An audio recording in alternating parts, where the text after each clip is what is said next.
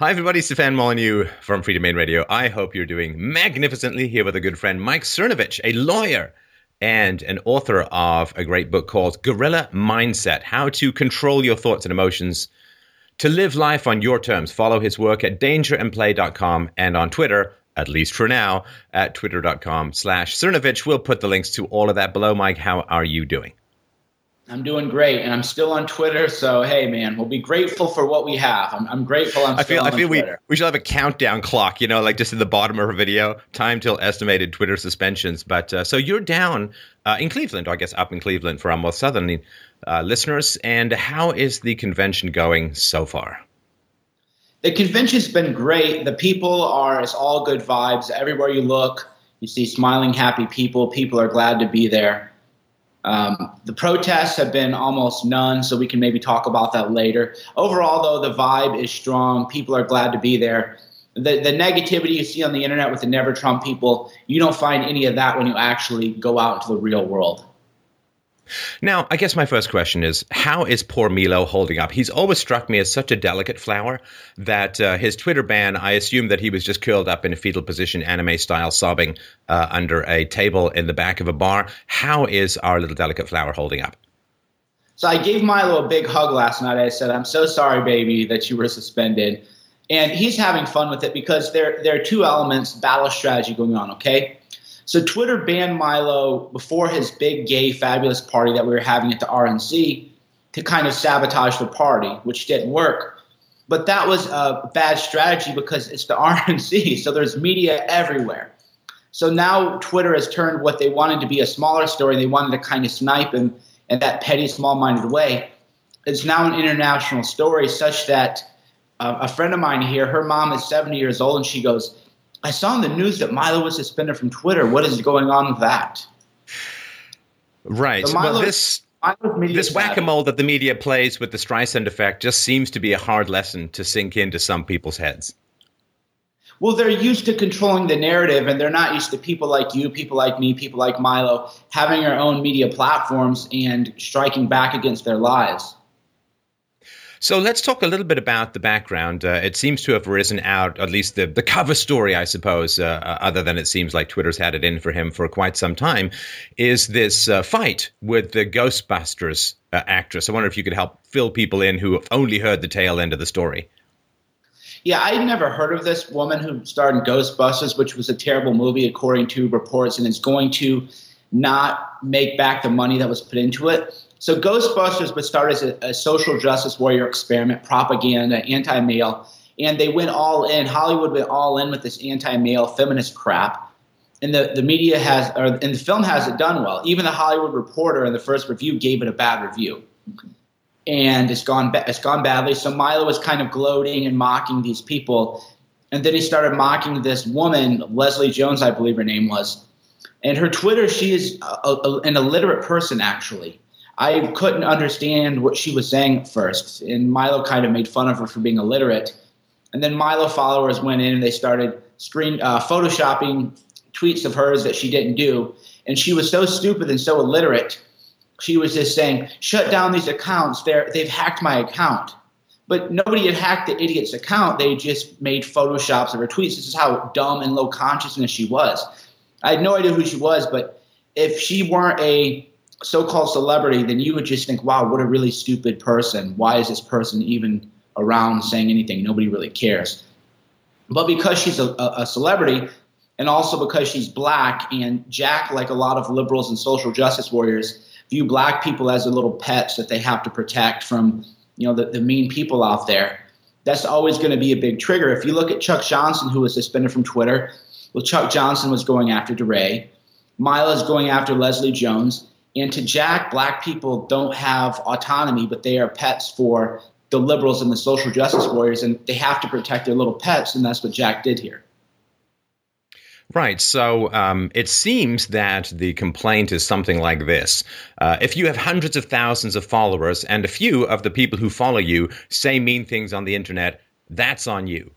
And that, of course, is a very selectively applied metric, to put it mildly. It doesn't seem to apply to Black Lives Matter or other groups whose followers do. I guess you could say a little bit more aggressive stuff than mean tweets. Yeah, Black Lives Matter has actually doxed people, threatened people, doxed high school students, and I've cataloged all of their abuses. And yeah, I mean, I can make Twitter's argument as a lawyer. Twitter's argument as a lawyer is that if you want to harass somebody, you will just dot at them to give yourself plausible deniability, and you'll say, look at this person is an idiot, I hope bad things happen. Well, you're not harassing them, but you're sending a kind of unconscious signal to the mob to go after that person. Now, if Twitter implemented a set of rules where they said anytime you tag somebody in a tweet and you say mean things about them, you're going to be suspended, then I would say, okay, I understand the position. You want it to be a happy little place, and that's cool. But that's not how the rules are applied. I've had the Black Lives Matter people come after me, threaten my life. I've had social justice warriors report me to the state bar, call the Los Angeles Police Department on me. But Twitter doesn't care when that happens to us. So it is again, to understand all this stuff. You know, you have the logical case that Twitter tries to make, which, this is targeted harassment. But ultimately, it comes down to the racist and dysfunctional view that people like Jack have with blacks, where they don't think black people like Leslie Jones are able to fend for themselves and they must be protected by good white liberals like him. And I find that view kind of appalling and disgusting, actually. Well, so let's talk. I'm not a lawyer, but as an annoyingly attempting to be consistent moralist, of course, people say, well, Twitter's a private company. They can do whatever they want. They can apply whatever rules they want. And I kind of get that, although they're publicly traded, saying they're a private company is not exactly accurate. But, Mike, the thing that would strike me is that they have a set of guidelines which they say, here are the rules by which we operate. And they don't say, but we create exceptions for various groups and we target other groups more consistently. Because, you know, if you're a conservative and you spend years building up your following on Twitter, and Twitter never tells you, by the way, if you're conservative, you're much more likely to get targeted, then they're kind of not being honest or accurate in how they report their policing of their site. And that would seem to me to be, at least to some degree, a kind of misrepresentation. Not only that, but I view it as racial discrimination. We don't ever see black people who dox people who actually do actual harassment, right? We're not talking mean tweets. We're talking posting addresses, telling people to shoot other people.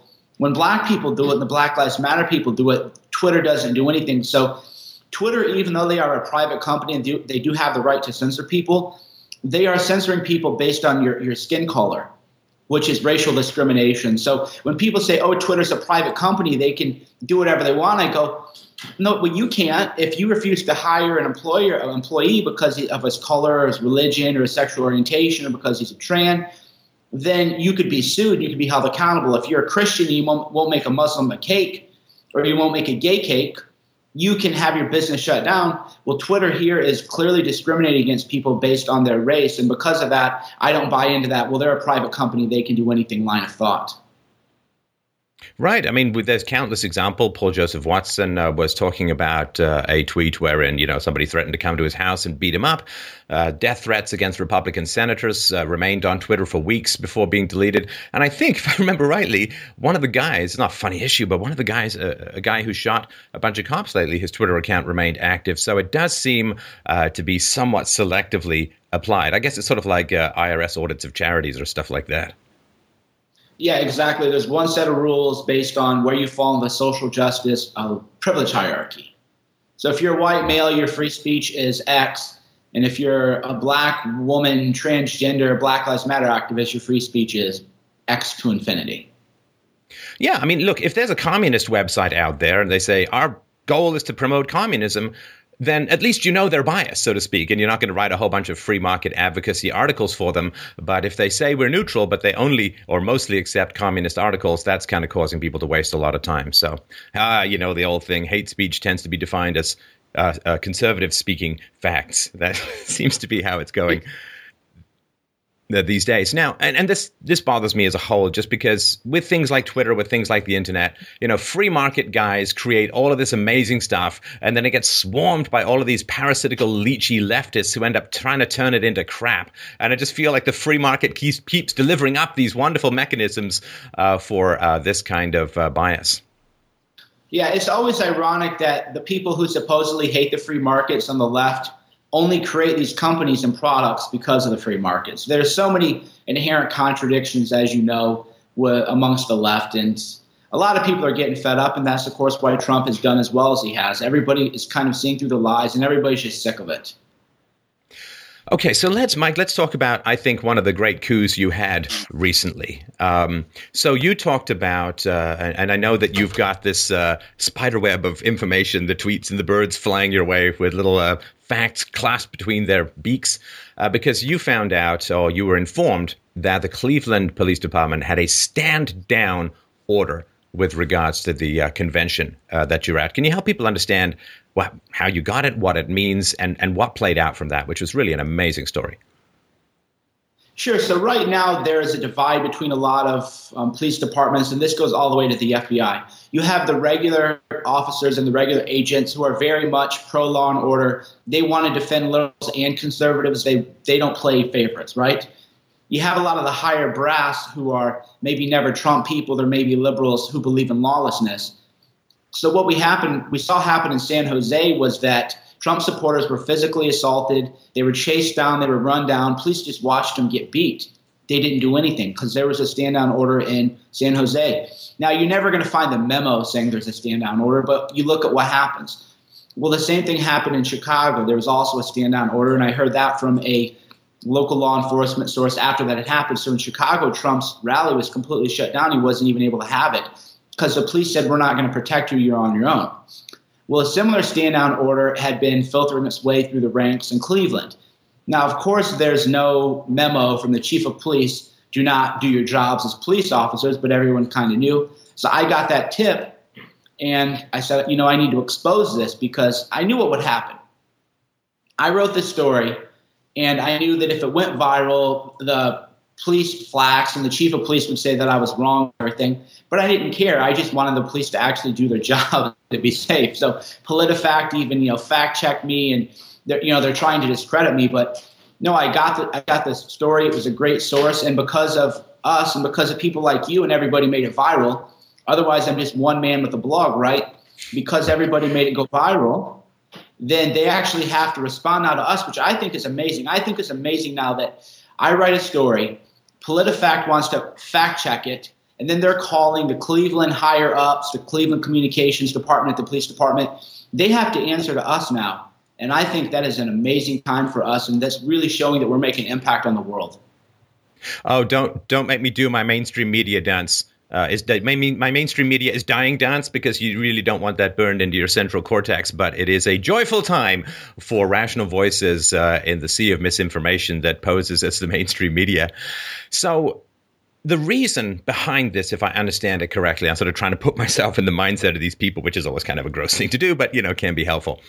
So, Mike, I think that the idea behind it is if the police do their job, then the violence of the left will be exposed much more clearly, because the left at the moment is still largely in a verbal phase. But if their verbal phase fails, usually what's happened historically is the left just erupts in outright violence, and they don't want the violence of the left to be imprinted in the mind of the American public, particularly in this last race to the November election. Well, the stand-down order for me is sort of, it's weird to say it, okay? So if the stand-down order had gone into it, because here's the way I just think about it tactically, right, like a general strategy. If the stand-down order, and I hadn't exposed it, had been in effect and the left had been gone feral and been violent towards people, that would have actually been better for us in a way, because we could say, look at all these people. That San Jose stuff, I mean, you talk about writing political ads, the other side writes it. All you have to do is say, look at these people. They're flying a flag of another country. They're attacking people. They're saying they're going to kill people. You have bloody faces. You have women with being thrown, eggs thrown at her. You have kids being chased down. Well, the optics of that are actually good for us. But the higher point is we wanted to keep people safe, and that was why I exposed the order. But what you mentioned is, thinking about it the way the left thinks about it, this is not an exaggeration. They truly hate us. They would put us in re-education camps if they could. Look at Pol Pot, look at Stalin, look at Mao. It was always the left that put people in the re-education camps. And to us, we are the enemy to them. And they want to take us out. They want us to be hurt, us to be attacked, and they don't want the police to protect us at all. Oh, so they want free range for the radicals to attack. And in a sense, they wouldn't really care about the optics that come out of that? Yeah, because they don't think. I mean, that is the whole thing with the left, right? You dismantle their arguments rationally. People go, well, Mike, Stefani's got this great show. He's so logical. He's like a philosopher king. Why aren't you more philosophical? And I go, well, I'm glad he's doing what he's doing, but you need people out there like me just calling them cocks because they're idiots and they don't have any coherent arguments. They really don't. When you deconstruct the arguments the way you do, you never find an intellectually consistent point. So, for example, there was a little skirmish at the Milo speaking event. There were 40 maybe social justice warriors showed up. And then 2 or 3 Trump kids came out. They were, counter-protesting, build the wall. Well, we had a social justice warrior get in the face of the Trump supporter. And then I got over there and I'm like, hey, what's going on? Well, the kid went and hid behind the police. And I go, well, you're the guy saying fuck the police. Why you hide behind the police, right? And that's so typical of the left. They say, we hate the police, fuck the police. Well, here's what I say. Okay, let's not have the police do anything for 12 hours. And the social justice warriors and people like me can meet in the streets and we can see how that goes. Well, without state power, without law enforcement, they would be over in 12 hours. Their little movement would be done. They would be sent away like the little rats and roaches that they are. So if you even look at the very premises of their argument that they hate the police, you realize, well, that is intellectually inconsistent because they have to have the police to further their mission of oppressing us. So they're just incoherent. And that's why I just troll them. I'm like, you're just idiots. I'm glad you do what you do because you need, I attract a different crowd than you do. And we need to, have a big tent and get everybody in. But we can't all be doing the same thing. Division of labor is key, right? You need waiters, you need managers, you need everyone in a restaurant to make it, and cooks and all. Everybody can't be doing the same thing. That would be kind of boring. And let's talk a little bit about some of these protests. I was watching your Periscopes, and of course, people can find them on Twitter. And is it my imagination, Mike? Am I going crazy here? Or when you go up to a quote protest, it seems like there are a lot of people there with microphones, and it seems like they're almost outnumbering the people who are there with signs. Right. So the big thing that I've been trying to do is showing how fringe and marginal these groups are. So I count the people while I'm there, and I go, okay, we have 15 or 20 people from Code Pink.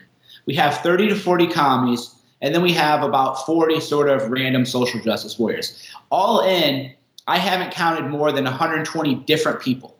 That's it. At most, you have 120 people. So what happens, though, is the Code Pink people are here at noon, and they're doing their thing, holding their signs. And then 3 hours later, they move down the street, and the media follows them. And the media say, we got to protest here, we got to protest there.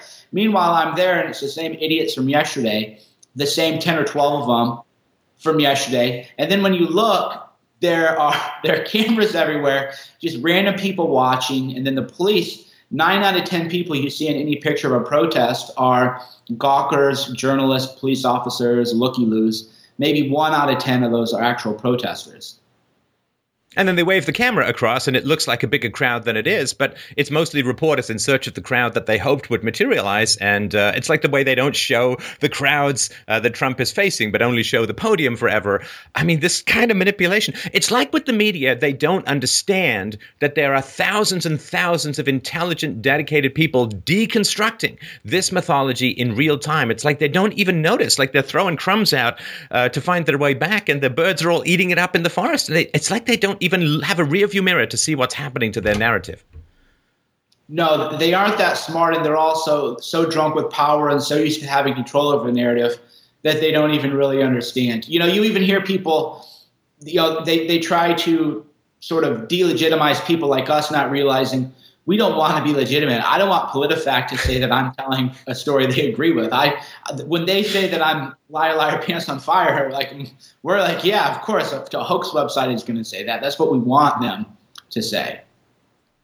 Well, so it's a funny thing because I was just thinking about this last night. I mean, I admire the courage of a lot of people out there on the internet and in real life. And I was thinking how that's kind of changed. Let me sort of pass something by you and let me know what you think. So when I was a kid, I was a little too young for this, but, you heard tell of Joseph McCarthy, right? The guy who was trying to root out all the communists in the State Department. And the media went after that guy like insane, like just crazy.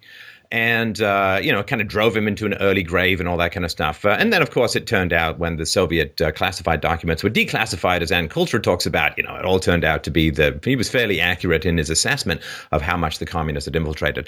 The thing that I remember to some degree when I was a little kid was Richard Nixon being taken down by the media, for stuff that, all the other presidents had done and so on. But they hated him for his role in supporting Joseph McCarthy in the 50s. And so they really wanted to get him.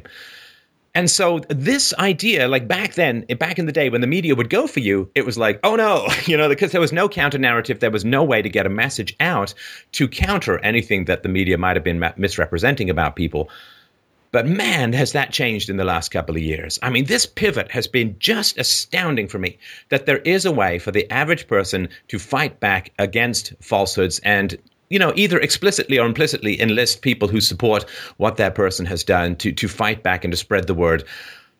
This power that the media had forever, basically, I mean, originally an agency of the king, then of the people, and then of particularly leftist interests, that seems to have largely dissolved. And again, I don't know if that shockwave has reached to the top of the media echelons yet. But this is an amazing moment of liberation for the average committed person of character and integrity. Yeah, if you have a message, all you have to do is share it now.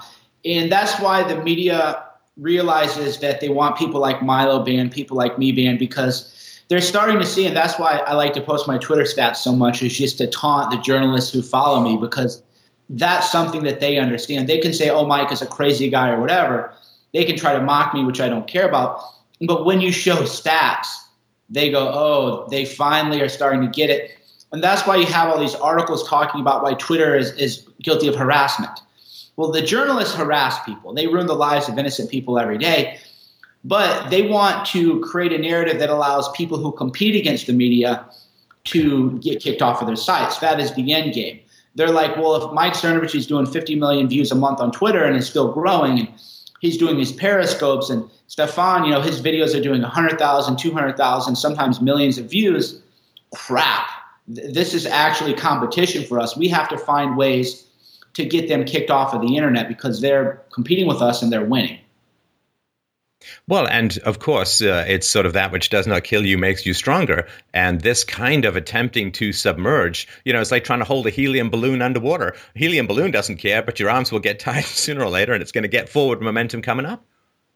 Yeah, and it makes us angrier. So people have told me, Mike, you're going to be the next one banned on Twitter. What are you going to do? And I already have a strategy laid out. Like right now, I'm friendly with a lot of people in the Valley. I'm sitting on a lot of dirt about people, affairs, a lot of salacious gossip that, it's kind of beneath me to just publish the gossip in the private lives of people. But if they want to ban me from Twitter and go after me, then that's going to inspire me to take total warfare to them and to use every legal means available to ruin their lives, which I will do. And I think people kind of are realizing that by now. Based on, I've dug up divorce records on people, bankruptcy records on people. Well, I'm sitting on all kinds of stuff about different people. And that's what's going to happen is if they try to take us out, if they think that we're a little wild now, wait until they try to censor us and see how wild we really get. Now, and you've talked about this. There's two things I wanted to dip into your brain about, Mike, which really kind of struck me as thought-provoking exercises. Number one was you talked about thinking like a samurai. And just for those who want to continue to follow Mike, should the Twitter ban become effective, you can sign up for a mailing list, which is going to help people stay in touch with you until an alternative is found. But you talked about the way of the samurai and thinking of yourself as already defeated, as already dead. How does that play into your social media strategy? Right. The samurai says, you meditate on death every day. In the Hagakure, you imagine that you're already dead. And that sounds a lot of morbid with people. But it's actually not, because I already imagine then that they've killed me. And if I imagine that they've already killed me, then I cannot have any fear in the present moment ever. I can't fear anything. And I take that attitude even with real life. A lot of people say, well, you walk up to these protesters, you do this, you do that. And I said, because I've already meditated on death and I believe I'm dead. And they go, well, won't that make you reckless? Well, actually, it's fear that makes you reckless. It's anger that makes you reckless. That's why when people say, Mike, how can you talk to these liberals? You're never angry. You can just talk for hours to these people and let them blabber on and your blood pressure doesn't raise. Nothing happens. And I go, well, fear and anger are the product of believing that something bad can happen to you, that you could be killed by them. Whereas in my world, I'm already dead. And because of that, I feel no fear or anger in the present moment, which ultimately is all we have. And I take that strategy in real life, and I take that strategy, of course, on social media. Right. And this is the kind of thing, there's a lot of non-intuitive stuff that makes sense in hindsight that you talk about. And again, that's part of the guerrilla mindset, which again, get the book, read the book. We'll link it below. It seems esoteric. Right. I remember when I would read these old stories when I was younger, none of it made any sense. I go, well, because as the Western mind, what we do, which is great and necessary for engineering and physics, is you think, well, that's intellectually incoherent. That's a contradiction. You're always looking for these logical contradictions, which is very, very valuable, of course. But once you start to just look at the general vibe of something, well, what do you mean if you already meditate on death? Well, if you already think you're dead, that's when you truly are alive, because you live in the present moment. Because what stops us from being present is, well, what if I go, a lot of guys watch this, well, I'm afraid to talk to this girl. What if I talk to the girl? And I go, well, imagine you're already dead. What do you mean, imagine I'm already dead, right? Well, you're already dead, so what's the worst that's going to happen? You talk to a girl, she tells you you have bad breath or whatever, right? So the fear, the anxiety that we have in the present moment is what stops us from being alive. But if in your own mind you already say it's as if I'm already dead, that is when you truly live. Again, that sounds like a logical contradiction to Western people, but as you begin to live it and as you become more present and mindful every day, then you realize, okay, there is something to this. Well, and I think the very first video I made was to do with this idea that you look back on your problems and challenges today from your deathbed. And from your deathbed, would you rather have tasted deep and juicy the fruit of life, or would you rather have sat in the shadows worrying? Because either way, you're going to end up on a deathbed. And looking back, all of the things when you're dying that worried you at the time will seem as nothing. And it is a perspective that's very helpful, but it's, as you say, it's not a lot of part of Western philosophy, which tends to be more analytical than mind experiments of liberation. That tends to be a little bit more Eastern, particularly from sort of China and Japan. Let's talk about mangled bodies, because I've been meaning to ask you about this as well. So one of the things I think that gave you great credibility with the stand down order that we talked about recently was the fact that it was you, right, who got the picture of the Texas police shooter's body after the robot had gone in and fulfilled everyone's AI nightmares by blowing up in his presence. And given that you had gotten that, and it's not something you can just make up yourself, that showed, I think, to people objectively the degree of sources or the number of sources and the power of the sources that you had inside of law enforcement. How did that come about, and what were the effects? Yeah, that was another instance where I just get so much information and so many sources that I got it randomly one night. They said, we want this picture getting out because we want people to know this is what happens to you. We're tired of the media saying, as you know from studying, Jung and, the Joseph Campbell, as men, we tend to have these narratives, the hero's journey, right? And right now, the shooters, because of the way the media tells the story, they can go on a hero's journey. Oh, well, I can go in and I can fight and I can die for a cause and I can die as a martyr. Well, the way that we counter that sort of hero's journey and those narratives in the media that glorifies the killers, we show their dead faces, their mangled corpses, and we say, this is the way it ends. This is what's going to happen to you. This is what you look like. And as we show more of those images, then we counteract the media, which ultimately glorifies these people. Oh, he was a shooter. Isn't this cool? Because that's what they want to make it seem like they're soldiers who went out and fought for a cause. And we want them to know this is what's going to happen to you. You're going to be a mangled corpse. You're going to be nothing. And this aspect of this pivot on the left as well. There are some aspects of the left, particularly in the past and in the 60s, that I had some admiration for. Some of the opposition to imperialism, to destructive U.S. foreign policy. It seems, Mike, like they started out with this skepticism of authority. And, that I think is a fine thing, and it's always good to be skeptical of authority. But the degree to which they've pivoted, and I don't know if it's because they gained control of the media, because they gained control of academia, because they gained significant influence in politics, but it seems now that the real rebelliousness, the real revolution is occurring in the conservative world against the authority, particularly of leftist indoctrination, social justice warriors, and so on. And, boy, if there's not a perfect example of how power corrupts is seeing the degree to which leftists who were skeptical of authority and were originally protesting against professors and academia and the media, once they grabbed that ring, once they got that power, they turned and inhabited it, and to me seem to have gotten totally corrupted. And now the cycle has come almost full circle, and they are the conservatives. And as I wrote recently on Twitter, people like Milo are the acid-tongued conservatives who remain the only effective revolutionaries in the landscape. Yeah, you've talked about this before, which is the human impulse to enslave others is sort of universal. So the left, they got the power and all they want to enslave us. When we win eventually, we marry revolutionaries.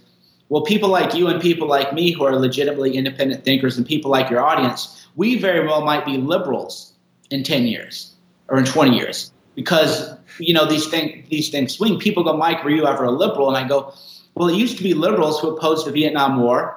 It was liberals who were for free speech. The Jews would march with the Nazis and demand that they have the right to be Nazis and to give their free speech rights, right? Those were liberal values. Well, now the counterculture is conservative. Last night was a perfect example. We're at the most fab party of the RNC that Milo and a few others were at, right? So you got Jim Hoft of Gateway Pundit, who's a very fun sort of gay guy.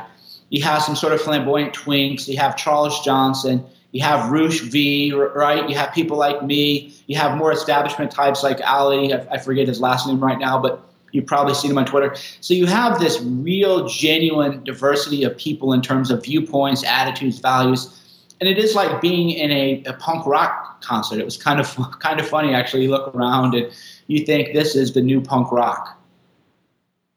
Yeah, it really, really has changed. And I think there's a lot more diversity because of the commitment to freedom of speech on the conservative side, largely, well, to some degree principled and to some degree because on conservatives, the free speech is really being hacked away at. And it sort of struck me that the left, in terms of jigging elections, is really, really terrible, right? Of course, they're importing a bunch of low-rent voters who are going to vote for the left because they've lost the argument, as I've made the case, ever since the 1960s. They lost the argument because it turned out that the communism they worshipped was just a hellhole, totalitarian, mass-murdering ideology of death. And so they switched from trying to win an argument to just importing a bunch of voters who would reliably vote to the left. They have stacked the deck in academia. The left claims they're into diversity, but I've never once seen an academic department saying, hey, we don't have a lot of conservatives or libertarians here. We got to really branch out. And they just want the echo chamber of nonsense. And so all of this that is occurring on the left is really, really frustrating given where they came from and given where they've ended up. And it is great to see the conservatives really begin to hack at that and manifest a lot of the values that the left claimed they were against: skepticism of authority, limiting of power, free speech, diversity. To see it manifest, it's bewildering unless you understand that inside-out pendulum that generally happens in society. Yeah, you have to understand human nature, which is why I like your work. And you have to go deep into human psychology and realize that there are movements, there are countercultures, but there are certain fundamental aspects of our own humanity that are negative, that desire to enslave other people, that desire for collectivism. And those collectivist forces are always going to be at work, sometimes the left, sometimes the right. And people who have principles have to stand against collectivism whenever it surfaces. And Mike, of course, I always hate to correct you on anything because it's a risky thing to do. But there was a few things that you got wrong about the RNC. Now, according to the media, Alex Jones was arrested and frog marched off because he was just being some mean, crazy guy. I think you've said other things, but of course, because the media said it, I hate to correct you, but that is, of course, what happened, even though you were there and recorded it. You can't believe your own eyes. It's really important to remember this. You must go to the media to understand exactly what happened. Well, yeah, what happened? Give us the facts. Well, the media said Alex Jones was arrested for punching a black cop.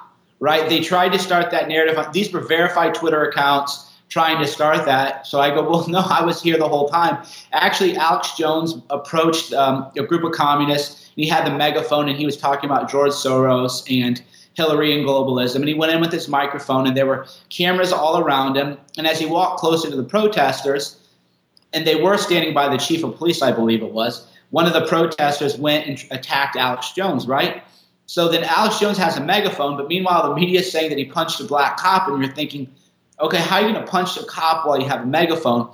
So the police came in, and I was right in the middle of the scrum. I actually ended up almost getting thrown down, Michelle Field style, for real, because the police come in and they break everything up, which is what happens. I keep telling you, Mike, stop covering this stuff in high heels. That's really, really important for your balance and stability. So just my note to you, but go on.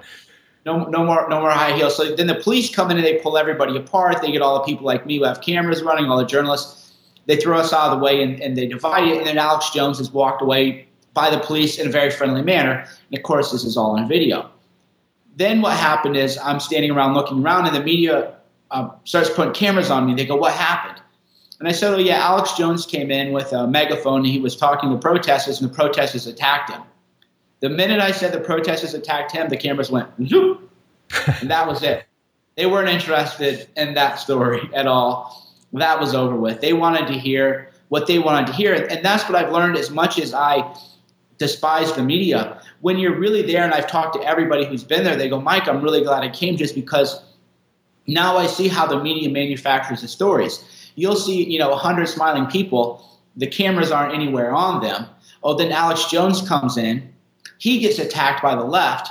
Well, the media doesn't want to talk to me and say, "Oh, you were an eyewitness and you saw Alex Jones attacked by a protester." They kill that story in real time.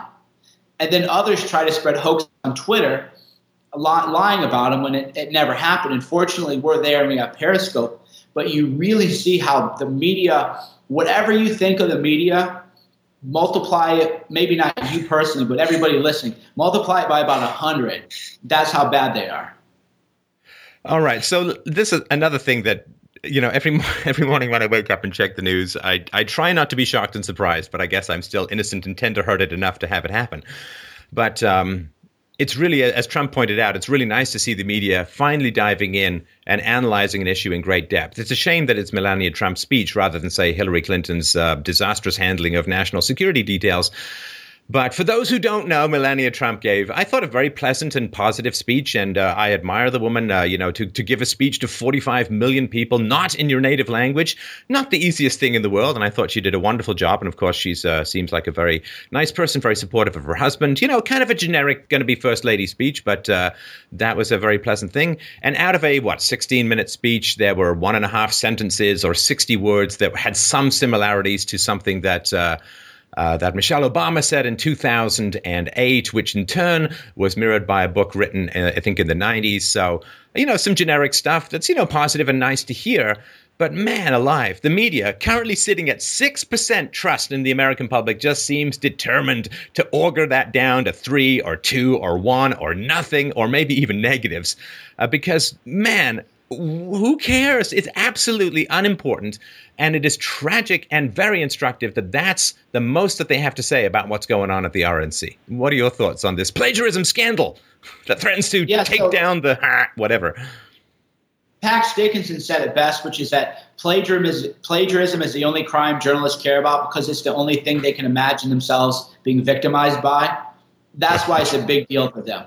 So even with Sean King, remember, he wrote some New York Daily columns, and they forgot to insert the quotation marks when it got formatted. And the media went crazy, and they said, "Oh, he's copying other stories." Some of the media even went after Sean King over what I thought was kind of a bogus story. Although since they were going after Sean King, I got some good laughs out of it. The media, that's the only thing that they can imagine, because they're so narcissistic. They can only imagine maybe one of their sentences is quoted out of context, or quoted without quotation marks. That's the only thing they can imagine being a victim of. So because of that, they tend to focus on that, which is totally trivial. People are saying, "What do you think about it?" I go, the plagiarism, nobody cares about that other than a few chattering classes. But what bothers me most about all this drama is you've had stuff plagiarized by the media. I've had stuff plagiarized by the media. They've stolen our stories and our scoops and our insights without giving us any credit. But God help a Republican who uses what is it? We must be bold. I actually went through and was quoting the dictionary where some of the phrases that she stole from Melania were just dictionary phrases. They were just typical inspirational kind of stuff. And then, as you mentioned, there was a book by, I think, a guy who explored Antarctica or somewhere that Michelle Obama used. So it's a complete non-story. And it really shows how desperate the media is to find something that they can pin on, because another thing you realize when we're here at the RNC, we are on the right. We are very friendly gregarious, tolerant, civilized people. You can't, if you just told the truth of us and ran cameras on us, you're not going to get anything. So they have to make stuff up about us in order to discredit us because the truth truly is on our side. Well, then, I'm sort of glad they're doing what they're doing, but at the same time, I can't imagine being this blind to the reality. So, of course, they put all of this stuff out. Melania Trump stealing for, even though, she had a team of script writers, speech writers, and of course, so did Michelle Obama, had a Jewish woman who was her script writer. I should say script writer. It seemed more like theater to me, but yeah, her screenplay writer, her speech writer.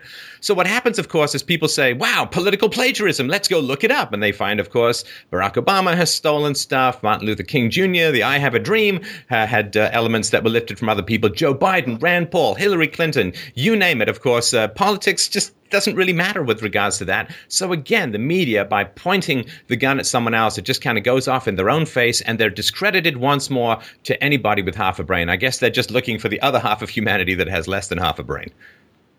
Yeah, it's funny, too, because some people say, well, Trump speechwriter deliberately inserted some similar language, because now the way the media works is it ends up making Trump look like a genius, because as you say, there's all this other stuff that we can focus on, and it does cause us to give more attention to this other stuff going on by the left. So in that regard, it is pretty fun. So what's your plans for the rest of the week? What are you most looking forward to, and what are the big events that are coming up for you? Okay, so either today or Thursday, all of the SJWs who were bussed in, but they've been hiding out because of the police presence, they're going to do that human barricade thing where they all join arms or whatever and lock arms. I would like to get footage of that. Otherwise, the protests here have been, like I said, they don't have the numbers, maybe 120 people total. So all the protests, maybe it's 120 different people. It might actually be closer to 80, but that's how small it is. I definitely want to see more protests. That's what I came to do. I came to cover the media hoaxes too, so I'm glad that we were able to bust the Alex Jones media hoax. They tried to discredit an innocent man. I'm glad we were on the scene to do that. So I'm going to do more media watchdog stuff and also do more protest coverage. And, of course, the hope is, and it's nice to see that Trump is already creating jobs by having people funded to bust in, and a lot of times I would imagine paid, because there's that guy that you were following, right? He had the mask, the Donald Trump mask and so on. The guy that you were following, help people understand what happened with that. That's, again, a pretty startling thing, and we'll link to it below. But what was your experience of that interaction? Okay, so yeah, there was a guy there with the, the Trump nose thing and flipping people off and being obnoxious. So I thought, well, he wants to be obnoxious. I'm going to go ahead and be obnoxious too. So then I started, taunting him a little bit as he's walking, and good banter. And then I said he was a Soros shill. And the mask, we hear the metaphor, the mask has come off, right? You see who a person really is. Well, literally, the mask came off and we saw who he really was. He throws the mask off. He gets right in my face. And then I think he realized, like, oh, this guy is bigger than I am. Maybe I should not hit this guy. And meanwhile, I don't even flinch, because this is just I'm already dead anyway, right? I don't feel any fear or anxiety in the present moment. It's like as if I already don't exist. And then he sees me. I'm not a Soros shill. I'm a doctor. Well, as it turns out, the guy is a professional protester. That he calls himself a doctor, but he goes to all these events and wears his Trump hat. So it makes you wonder, why did that Soros line get to him? Why did that line trigger him? Makes you think. Yeah, because social justice warriors always project. Well, I'm glad that the protests are relatively minimal. It seems a bit anticlimactic after some of the imagined lead up. I'm very glad, at least at the moment, Mike, that as we sign off, I don't have to say safe, stay safe. And of course, I know I don't have to say have fun, because that's probably why you bound out of bed every morning. I would like to congratulate you. Of course, on your upcoming fatherhood. That is going to be a delicious and wonderful experience, and I can't wait to hear what you've got to say about it. I just wanted to remind people, please go dangerandplay.com. Follow Mike on Twitter, sign up for his email blast, and Guerrilla Mindset, how to control your thoughts and emotions to live life on your terms. Always a great pleasure, Mike. Thanks so much for the chat today. Thank you. Keep doing what you're doing. I love it. And we're out.